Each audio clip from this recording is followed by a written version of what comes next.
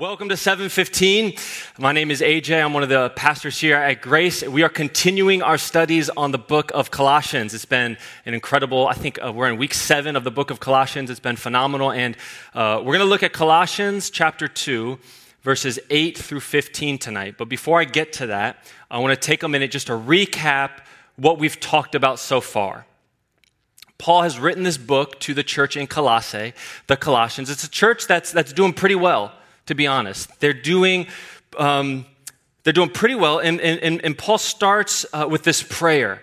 He says, I pray that you would increase in your spiritual knowledge, in your wisdom, in your understanding of who Jesus is, that you would be filled with all power, that you would be filled with strength, that you would have endurance to run this race, that you would walk in a manner worthy of the calling to which you've been called. He says, I pray that you would walk in thanksgiving to a God who has transferred you out of the kingdom of darkness and into the kingdom of light. And he did that through Jesus. Jesus, the visible image of the invisible God. Jesus, the firstborn of all creation. Jesus, the head of all rule and all authority, of all thrones and dominions and power. Jesus, the head of the body of the church. Jesus, it's Jesus. It's Jesus. Paul keeps saying. He says, it's through Jesus that you who were once alienated from God have now been reconciled to God. And if you would hold fast to Jesus, that's all you need.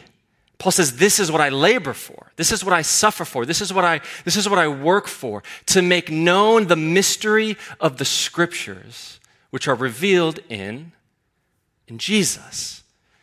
What are the mysteries of the scripture? Well, if you were to ask anybody kind of what's the overarching arc of the Bible, there's creation, there's the fall, and then there's redemption, and then restoration, right? And what Paul is saying is that, you get through creation and the fall by about the third page in your Bible.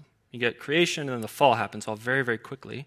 And then if you go to the Gospels, where we get into redemption and reconciliation, that's about here. And what Paul is saying is like, what happens in this part of the Bible? Like, what are all these pages for? We have these different prophets, we have these different laws, we have this wisdom literature, we have poetry, we have all of this. And what Paul is saying, that this mystery, all of the words of this point to one person coming. It's Jesus. And if you would hang on to Jesus, what would be revealed to you are treasures of wisdom and knowledge. It's the mystery of Scripture revealed to us in Jesus. This is what I labor for, Paul says. He says, so you, church in Colossae, you Colossians, you who were established in Christ, that's you came to this faith because of Jesus. You who were established in Christ, stay rooted in Christ. Stay rooted there. Put down deep roots and don't move off of that spot. Stay rooted in Christ Jesus. And this is now where we pick up our teaching in chapter 2, verses 8 through 15. And I'll give you a little bit of setup, and then I want to read it together. So Paul has made this beautiful case about Jesus. And it sounds like he has heard from Epaphras. Remember, Epaphras is Paul's man on the inside. Paul hasn't been to the church in Colossae, but Epaphras is the one who started the church there. And that's the one who is colleagues with Paul. And it seems like Paul has heard from Epaphras that some in the church are either promoting, pushing, or at least there's pressure to allow additives to their faith. Additives to the teaching of just Jesus. Remember Pastor Corey in week 1, he said what? Jesus plus something, Jesus plus an additive equals nothing. But Jesus plus nothing, just Jesus, that's everything. And Paul seems to be legitimately worried enough that allowing these additives, these false teachings, could destabilize the church in Colossae. And so he's speaking very clearly to them. And he speaks about this philosophy. He says it's empty, it's hollow, it's deceptive, it's based on human tradition, it's based on elemental spirits, it's not of Christ, who, again, Paul just spent a chapter and a half exalting Christ as the fulfillment of all Scripture, as all that we need. It's Jesus. That's all you need. Don't add anything else to it, just Jesus. And so Paul writes this letter, and in this section, he's going to be affirming some truth about Scripture. He's going to affirm some things about their faith to combat this philosophy. He's going to give them some truth. Why? Well, because the truth will set you free. That's why. Paul believes that the truth of Jesus will set them free. That's the title of tonight's message. Let's take a look at this. And let's listen carefully, because we shouldn't be so quick to assume that we don't also easily fall into the traps of listening to teaching that's not true, that's false, that's based on tradition or human philosophy. So let's read this. Colossians chapter 2, verses 8 through 15. And would you do something radical for me at home? Because we're going to read about 8 verses here. If you have the faith for it, would you stand up while we read the scripture? Let me just stand up just to tune into this for a minute and hang with me. Then we're going to go back verse by verse and break this down. See to it, Paul says, that no one takes you captive by philosophy and empty deceit, according to human tradition, according to the elemental spirits of the world, and not according to Christ. For in him the whole fullness of deity dwells bodily, and you have been filled in him, who is the head of all rule and authority. In him you were circumcised with a circumcision made without hands, by putting off the body of the flesh by the circumcision of Christ, having been buried with him in baptism, in which you were also raised with him through faith in the powerful working of God, who raised him from the dead.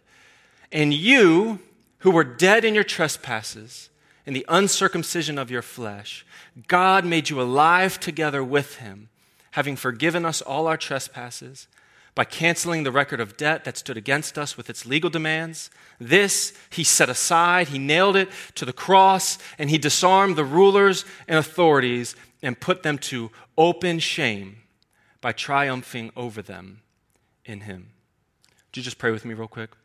Father God, Holy Spirit, would you come and just be present in this space and minister to our hearts and our minds right where we're at to exact truth and power from your word. In Jesus' name, amen. If you did stand up, you can be seated. Now is a great time for that.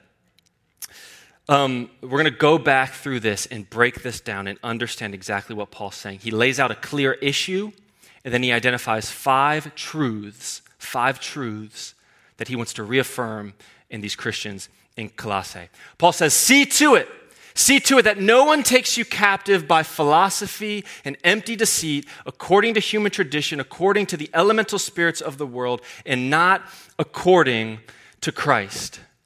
See to it that you're not taken captive. The Greek word here, you guys want to learn some Greek tonight? Let's do it. The Greek word here is, I'm going to try not to mess it up. I've been working on my Greek this week. Sulagogeon. That's the word. When he says, don't be taken captive, he says, don't be sulagogeon, which means to be carried off as spoils. To be carried off like a predator takes his prey away. This is what Paul says, don't be taken captive. Don't be the spoils of a spiritual war that you fall prey to because you're believing false and empty doctrine, false and empty teaching, things that are not of Christ. This is what Paul is laying out very clearly. It's our issue. See to it that you are not the prize spoils of empty and deceptive philosophies that are not of Christ. See to it you're not taken captive like prey. This elemental spirits, these human tradition philosophies, it's easy for us to project and feel like, I don't know that we deal with that, maybe they did then, but I don't so much. But if you think about it, we have this problem in our society too, right? I go to church on Sunday. Why do you go to church on Sunday? I've always gone to church on Sunday. My parents took me to church on Sunday. That's a human tradition. That's a human tradition that you think that showing up in a building is what reconciles me to God or makes my life better. And listen, come to church. It's great. You should be here. But if our motivations aren't right, we observe holidays. I come to church on Christmas and I come to church on Easter. It's human tradition. There's hollow and empty, deceptive philosophies like God doesn't judge me. Like the whole purpose of Jesus is that God does judge you. Like very really, God does judge you, but what we have in Jesus is one who takes the place of judgment for us if we receive him. So God will judge you, but if we've accepted Christ, he will judge us through the lens of Jesus. It's a hollow, deceptive philosophy. Like all religions are fundamentally the same and only superficially different. Ravi Zacharias teaches about this, and he says exactly the opposite is true. All these major religions, they're fundamentally different. Like if you look at them, if you study, if you pay any attention, they're fundamentally different and maybe superficially similar. But hollow and empty and deceptive teaching is like us, all the same, all roads lead to the same God. Just don't worry about it. Just live life and enjoy. God's not going to judge you. God wants you to be happy. I don't have time to go into that. God wants to bless you, but in accordance with his will, and God's blessing for us doesn't always look like what we think blessing should look like. Well, at least we don't worship elemental spirits, right? Praise God. Now, Colossians did that, and maybe, earth, wind, and fire. The only earth, wind, and fire we worship are the ones who sing September. That's a terrible joke. But we bless God. We don't worship that, right? But we do have a lot of people that worship at the altar of naturalism. That everything in life has a natural cause, and any supernatural explanation is immediately discredited. But how many of you know science cannot explain love? Science cannot and should not define morality. Shouldn't. And if you play out the effects of naturalism, the world becomes a really scary and ugly place that's quite frankly terrifying. If you play it out, we have this philosophy of New Age, that everything in the universe is God, you are God, and it's all self-fulfillment and self-actualization, and God is me, and I am God. And if you spent 10 seconds observing yourself and your lack, you would know that that's the most hollow and empty and deceitful teaching there could be. I resemble nothing of God. So I guess my point is this: we're all subject to believing teachings that are false. We're all subject to believing things that are deceitful. And what Paul is telling us is see to it. See to it that you're not the prize spoils of a spiritual war that's being waged over your life with teachings that are just based on human tradition or elemental spirits or things that are ultimately what? Not of Christ. Why? Because of our first truth. Because in Christ is the fullness of God, and in you is the fullness of Christ. Don't believe these things which are not of Christ. Why? Because in Christ is the fullness of God, and in you is the fullness of Christ. For in him, in Jesus, the whole fullness of deity dwells bodily, and you've been filled with him, who is the head of all rule and authority. What Paul is saying is, again, just what he's been saying, like this whole time he's been saying that it's Jesus, the full weight of deity dwells within Jesus, the firstborn of all creation. Everything was created through him and by him, and all you need is Jesus, because it was through him who reconciled you out of the kingdom of darkness and into the kingdom of life. And so on one hand, Paul is saying you've got these empty, deceitful, hollow teachings that are based on human tradition, and they're based on elemental spirituality and some kind of crazy things. And on the other hand, you have Jesus, in whom the full weight of God, the full deity, the full presence of God dwells bodily in Jesus. And Paul's saying, you don't need to add anything to that. You don't need to sprinkle a little bit on top of that. In Jesus, you have the full weight of the deity of God. Jesus plus nothing is everything. And he is the head of all rule and authority. It's like this. I could go home tonight and write up on some paper my own constitution and my own Bill of Rights. And I could write it, and I could sign it at the bottom, and I could put articles in it, and I could put some really fancy language in it, and I could have it laminated, and it would look really great. And in there, I could write that each one of you owes me a tax. You owe me a tax, you have to pay, and if you refuse to pay me out of your own free will, then in my Bill of Rights, I have by right the authority to come to your house and take it from you. I could do that. And then when the police pull me out of your house and handcuff me, I could waive my Bill of Rights and say, officer, no, you don't understand. I wrote in this article that I have this right, that I have the authority to do this. And what would he say? We're gonna get him a mental health examination as well. We write that down. Why? Because it has no authority. It has no weight. But there's a real Constitution. It's also written on paper. It also has articles and really fancy language. And it's also signed by some people at the bottom. And if I go into a court of law, I can very much use that Constitution to defend my rights and say, as an American citizen, what I can and can't do, and that carries weight. That has real authority. What Paul is reminding us is, yes, Jesus is in a human form. He's got body, he's got ears, he's got toes and fingers, and maybe his back ached after a hard day of work, but he is nothing like your body. Because in Jesus is the full weight of the full presence of the full deity of God dwelling bodily, the one who was here before creation, the one through whom all things were made, the one through whom is the visible image of an invisible God. It's Jesus. He has real weight and real authority. He's the head of all rule and authority. And just hang on to that note for a second, because this comes back around later in this passage. Jesus is the head of all rule and all authority.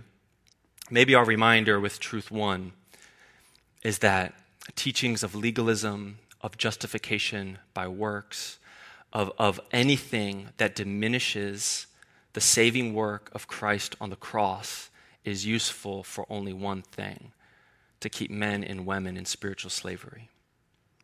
And Paul is saying, don't believe these empty, hollow things, these things that don't profess Christ, because in Christ is the fullness of God. In you is the fullness of Christ. He has made you a part of his covenant people. He has set you aside. He has included you in the covenant. Like, what else do you need? Like, if you know that, like, what else do you really need? Do you need proof of that? Like, do you want me to prove it to you? I hope you do, because I'm about to. Truth 2, Jesus has made you a part of his covenant people. So what he's done, Jesus has made you who profess faith in him, he's made you a part of his covenant people.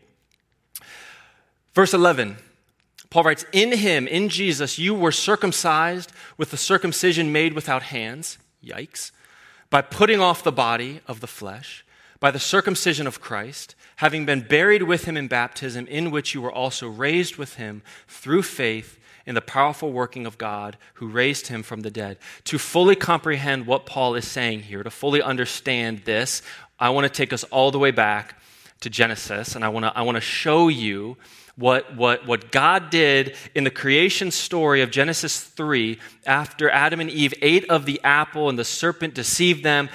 God says to the serpent that I will put her offspring and your offspring at enmity with one another.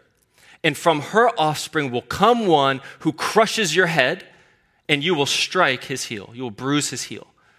So immediately in Genesis, we see something happening through the line of humanity that is coming to reconcile and make right what was made wrong in the garden.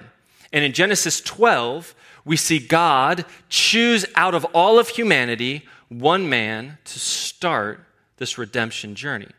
It's Abram. In Genesis 12, God comes to Abram and he says this: go from your country and your kindred and your father's house to the land that I will show you, and I will make of you a great nation. I will make of your family a great nation. I will bless you and make your name great so that you will be a blessing. I will bless those who bless you, and him who dishonors you I will curse. And in you, through you, Abram, all the families of the earth shall be blessed. This is awesome. God comes to Abraham and says, out of all of humanity, Abram, I'm choosing you. Your family will become a mighty nation, and through you I will bless all the families of the earth. It's awesome. So we see in Genesis 3, one from the line of humanity will come, and now God selects out of humanity Abram. There's only one problem. You guys, you're here for 7:15, so you know what was the problem with Abraham. He wasn't a father. He had no kids. And so Abram comes to Jesus in Genesis 15:3, and Abram says to God, "Behold, you have given me no offspring. A member of my household is going to be my heir." So it would have been a servant. If you didn't have any children, your highest ranking servant would become the one that would inherit your household when you pass. And Abram's coming to God and saying, "God, this sounds great. The covenant, it sounds wonderful. Like, thank you, but like I don't have any kids." So what does God say? So God brings Abram outside and he says, look at the heavens, look at the stars, count them if you can. Count them. That's what your offspring is going to be like. That's how much I'm going to bless you. Abram, who has no children, God has made a promise, and he's telling him, I still don't have any kids. God says, look at these stars. That's how many it's going to be. What does Abram do? How does Abram respond? He believed. Genesis 15:6. Abram believed the Lord, and God counted it to him as righteousness. Abram put his faith on the word of God. Faith is not just an intellectual assent that we're like, okay, I decide I have enough evidence to believe that. No. Faith is putting your full weight on something. It's both the decision and the intellectual component, but it's also the action. Okay, I'm going to believe you. I'm going to trust you. I'm going to put my full weight on you. And in Genesis 17, God comes back to Abram and ups the ante.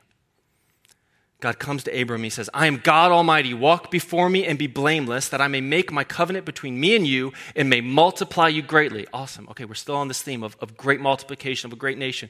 Then Abram fell on his face, and God said to him, behold, my covenant is with you, and you shall be the father of a multitude of nations. Now in 15, he said the father, or in 12, Genesis 12, he said, I will make you a great nation. Now he says, I'm going to make you the father of a multitude of nations. No longer shall you be called Abram, but you shall be called Abraham, for I have made you the father of a multitude of nations. Abram means exalted father. Abraham, the father of a multitude of nations. God ups the ante. And in Genesis 17, he continues in the next 4 or 5 verses. God continues explaining his covenant to Abraham. And he says, you will be fruitful. I will make a nation out of you. Kings will come from your line. My covenant will be with you and your children and their children throughout all generations. This is the covenant that I am making with you. And this is awesome. Like, this is great. Like, God is so good. And then he makes it really weird. God does something totally bizarre to seal the covenant with Abraham. He says this in 17:10. God says, this is my covenant. All these things I've promised you. This is my covenant, which you'll keep.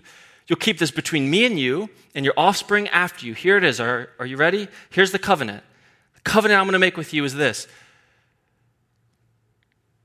Every male among you shall be circumcised. It shall be a sign of the covenant between us. Like, that's a very weird way to seal a covenant. Like, could we sign some paper? Could we, make a sacrifice of a lamb, spill some blood on an altar? It's okay to think your Bible is kind of bizarre sometimes. If you read it kind of with fresh eyes, you'll find there's a lot of very unsettling and kind of bizarre stuff in here. This is a little bit weird, right? The sign of my covenant is that you'll be circumcised. Why, though? Well, the promise from God to Abraham was one of paternity. It was one of fatherhood. I will make you many nations. A covenant with God is unchangeable. You can't take it back. You can't undo it. We make covenants and we spoil them all the time, and we say, I'm going to be in this covenant marriage with you, and then it gets a little bit hard and you're being a little bit irritating, and you know what? I'm going to just break that covenant. It wasn't really that serious to begin with. We do that. Humans do that. And this is part of the issue with all of Scripture, is that humans continually break their covenant with God. But when God makes a covenant with you, it's permanent. You can't undo it. Understand? And thirdly, This act, it's a mark of cleanliness. It's a mark of purity. In fact, it's still practiced to this day irreligiously for those very reasons. It was the cutting away that entered you into a covenant with God. It was the destruction of flesh that entered you into and marked you as God's holy and chosen people. I promise we're going to get back to Colossians. So what Paul says this, there's your backdrop. Abram, the covenant of God's people. This is my mark. And Paul is writing to the church in Colossae, which is mostly Gentile converts. It's mostly people who did not grow up Jewish. They had not partaken in this religious rite and ceremony. And what originally precluded them from the faith, what originally left them out of the covenant of God, Paul is saying, no, you were circumcised. It wasn't a circumcision made with hands. It was the putting off of the whole body of flesh, all of it. You didn't just put a little bit away, you put all of it away. How did we put all of it away? Well, this is the circumcision of Christ. You see, we enter covenant not by the destruction of our flesh. We enter covenant with God by the destruction of the flesh of Jesus on the cross. Him paying the price for our sins. He is the whole body put to death, and we receive that. Well, how? Well, baptism. The act of baptism is the symbolic representation of us joining in Christ's death, his burial, the putting off of our old flesh, our old selves, and then the raising to life a new one. And this is what puts our flesh away. It's a permanent covenant we're entering into. It's symbolic of cleanliness and of purity because it's a washing away of the sin. And it's partnering with Jesus in his resurrection. Okay, well, how? How do we enter that then? By faith. Remember Abram? He believed, and God counted it to him as righteousness. We believe, AJ believed, I believe, I don't understand everything yet. A lot of it doesn't make sense, but I'm working every day to understand. But I believe, I have faith in Jesus, and I symbolically enter into and share in his death, his burial, the putting to death the old me. I've professed him as my Lord. I've repented and turned. No, I'm putting to death the old me and raising to life through my faith the new me, a part of God's covenant chosen people. This is what Christ has done. Paul says it in Romans really, really well. He says, we were buried, therefore, with him. We were buried with him by baptism into his death, in order that just as Christ was raised from the dead by the glory of the Father, we too, you and me, we also would walk in the newness of life. This is the beauty of the symbolism of the act of the rite of baptism. That when we receive salvation from the Lord, then we call him not just Savior, but Lord and Master, and I will do what you tell me to do. I will go where you tell me to go, and I'm going to dig into my word and figure out how to live this life according to your standards because you're my Lord. And then we repent and we turn. We go into the waters of baptism. We come up walking in the newness of life. And that's what Paul is saying.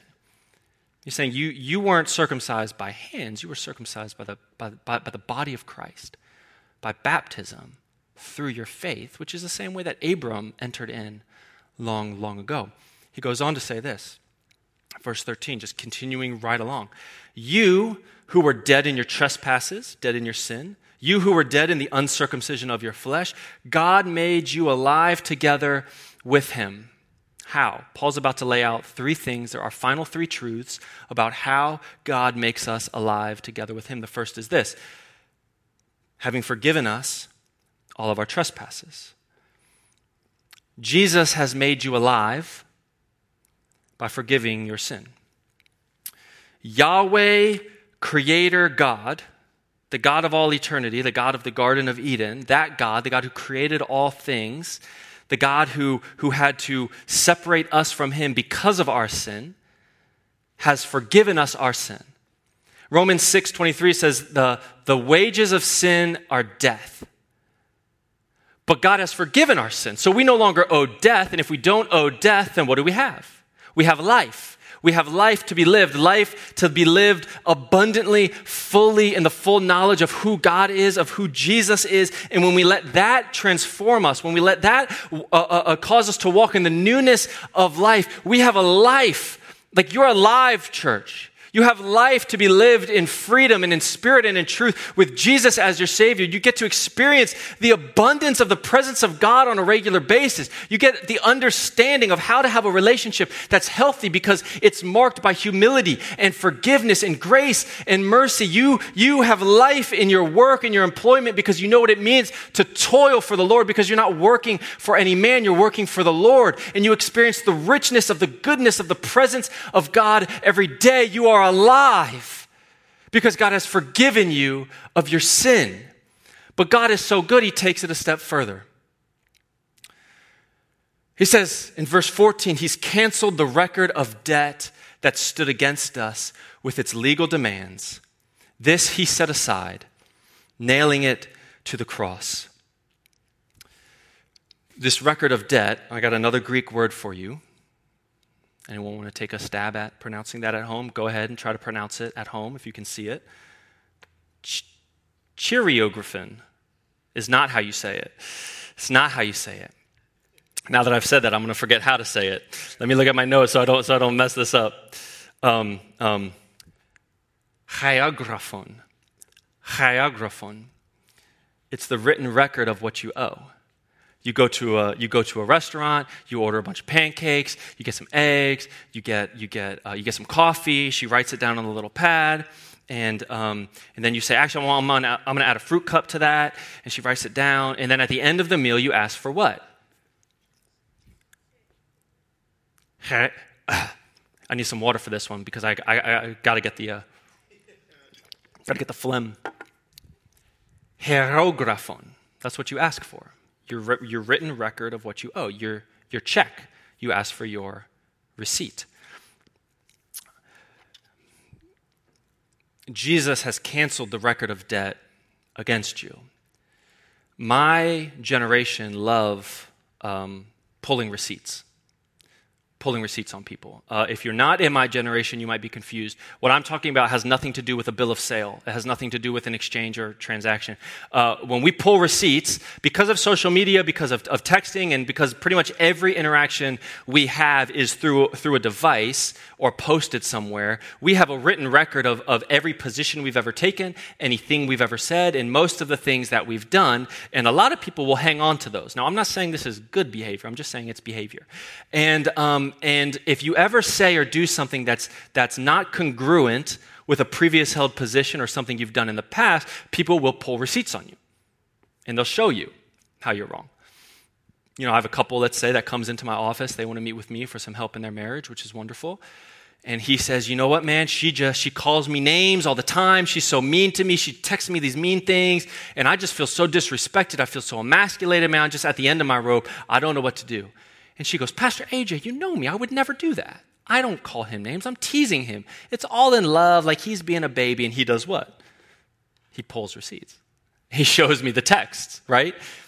What Paul is saying in this, God has taken our hierographon, our written record of what we owe, and he has done what with it? He's nailed it to the cross. He's canceled it. He's gotten rid of it. It says he set it aside. The Greek there, the words were too long. I can't teach you this one. But the literal translation for he set it aside is this. It means he takes it out from the middle or from the midst of you. He takes the written record of sin. He takes the written record of the law against you. He takes the written record of what you owe, the written record of what used to define you, the written record of all that separated you from God. He takes it out from the midst of you, and he does what with it? He nails it to the cross of Calvary where Jesus is. This is what Jesus has done. He's taken from you what you owe, and he's nailed it to the cross because he who knew no sin, Jesus, became sin that we might have life. And when Jesus died, all of our written record of debt died with him. But because Jesus has the fullness of God within him, he raised back to life. And because our sin and our past and our former identity does not have the power of God in it, it does not come back to life. It stays dead where Jesus left it, where God left it. Paul is saying that God has given us life. He's forgiven our sin. He's taken the record of debt against you and he's put it on the cross. And when he did that, he disarmed the rulers and authorities and he put them to open shame by triumphing over them.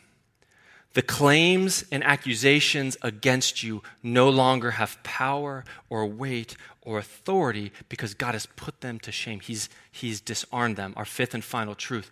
Jesus has disarmed, defeated, and embarrassed the powers that come against you. He's taken their ammunition away from them. And when you've given your life to Christ in the baptism of the water and the resurrection to the new life and the washing away, the forgiving of your sins, it takes all authority away from the enemy to call you something you're not because you're not that anymore. That old you was left in the water. You're walking in the grace of God, a new creation. You're going to call me a liar? You're going to call me prideful? You're going to call me an abuser? You're going to call me a gossip? You're going to call me this, whatever your things are? You're going to call me that? No. I'm walking in the newness of life. God has taken that from me. He's put it on the cross. It no longer has any power to define me. I'm defined now by Jesus. You know, I have been very, very blessed to have been able to pay off all of my and my wife's student loans. There's a whole long testimony behind that for another night, but God has really seen it to bless us that we were able to put all of our student loans, we've paid them off, and we thank God regularly for that because I know it's not the case for a lot of people. But I still get spam calls, as I imagine you do.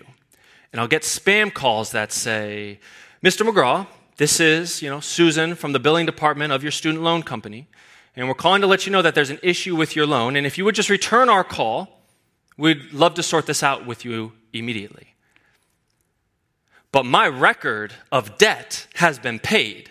So this scam, this scheme, this lie, it don't work on me. Immediately I know, no, you're not. I don't have a student loan. They call me, your warranty has expired. No, it hasn't. I know exactly where that is.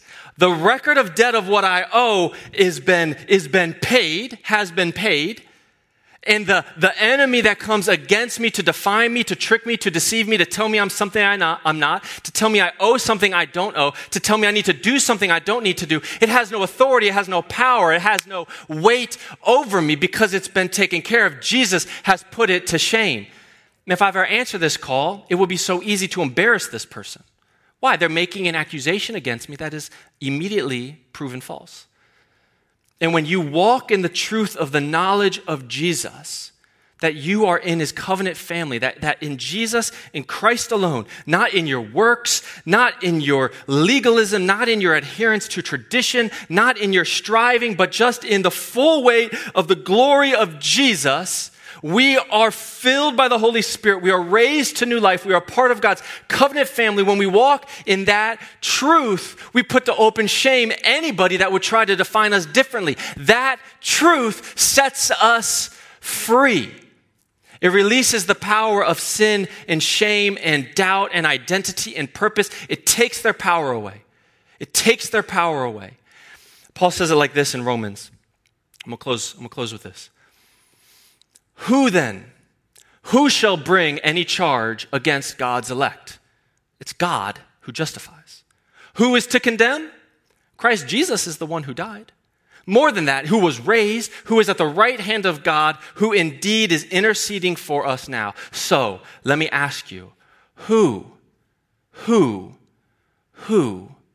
separate you from the love of Christ Jesus? Who can do it? Nobody can do it. Paul is affirming to the church in Colossians, don't be led astray by these empty, hollow, deceitful lies that you've got to do something else, that you've got to observe certain festivals and traditions, or that there's elemental spirits that you need to appease, or there's this and there's that. Put your trust in the full weight of Jesus, his death and his resurrection. He's been raised to life by the power of God, and so too are you. And if you are walking in the newness of the life, in the freedom that comes by having God made you alive, through that, then any power, any authority, any weight that would come against you has lost all matter of meaning. It carries no weight.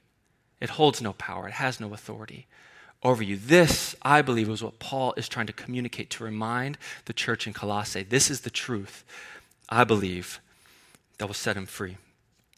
Let me pray for you. Father God, help us in this moment to be transformed by your word, to hear and see afresh your plan for redemption through the entire book of the Bible, from Genesis up until now. God, you are working through humanity.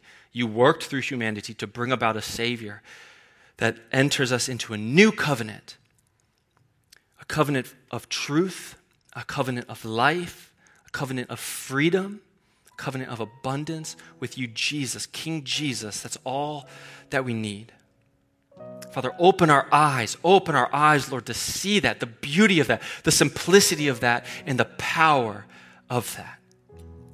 Now, if you're watching tonight and you don't know anything about that, or you thought you knew, but turns out, man, that's not the way you knew it, and you want to make a decision today, you're deciding by faith. Abraham believed. We enter in through new life, through faith. If you are believing tonight, you're making a decision. I know enough to take the next step. I know enough to put my full weight of trust on Jesus. Like, I'm ready for that. I don't know it all, but I know that.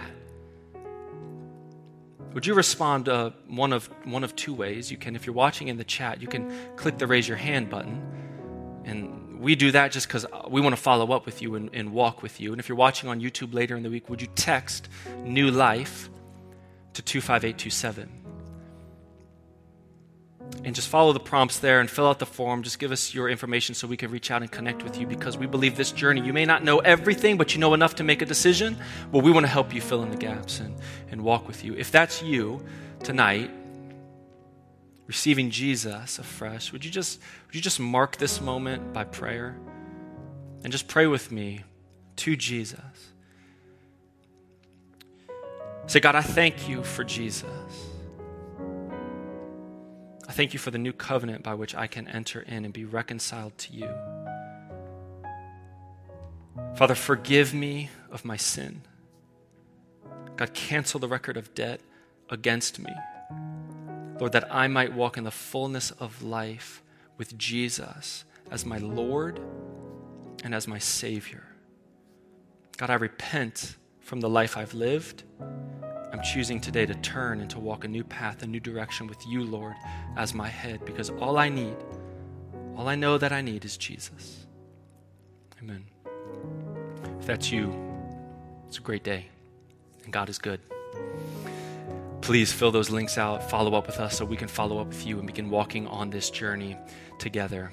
Church, let the truth of the word of the gospel of Jesus Christ be the thing that sets you free today from the bondage, from the frustration, from the tension of the world in which we live. You are the best. May you have a blessed week. We'll see you next time.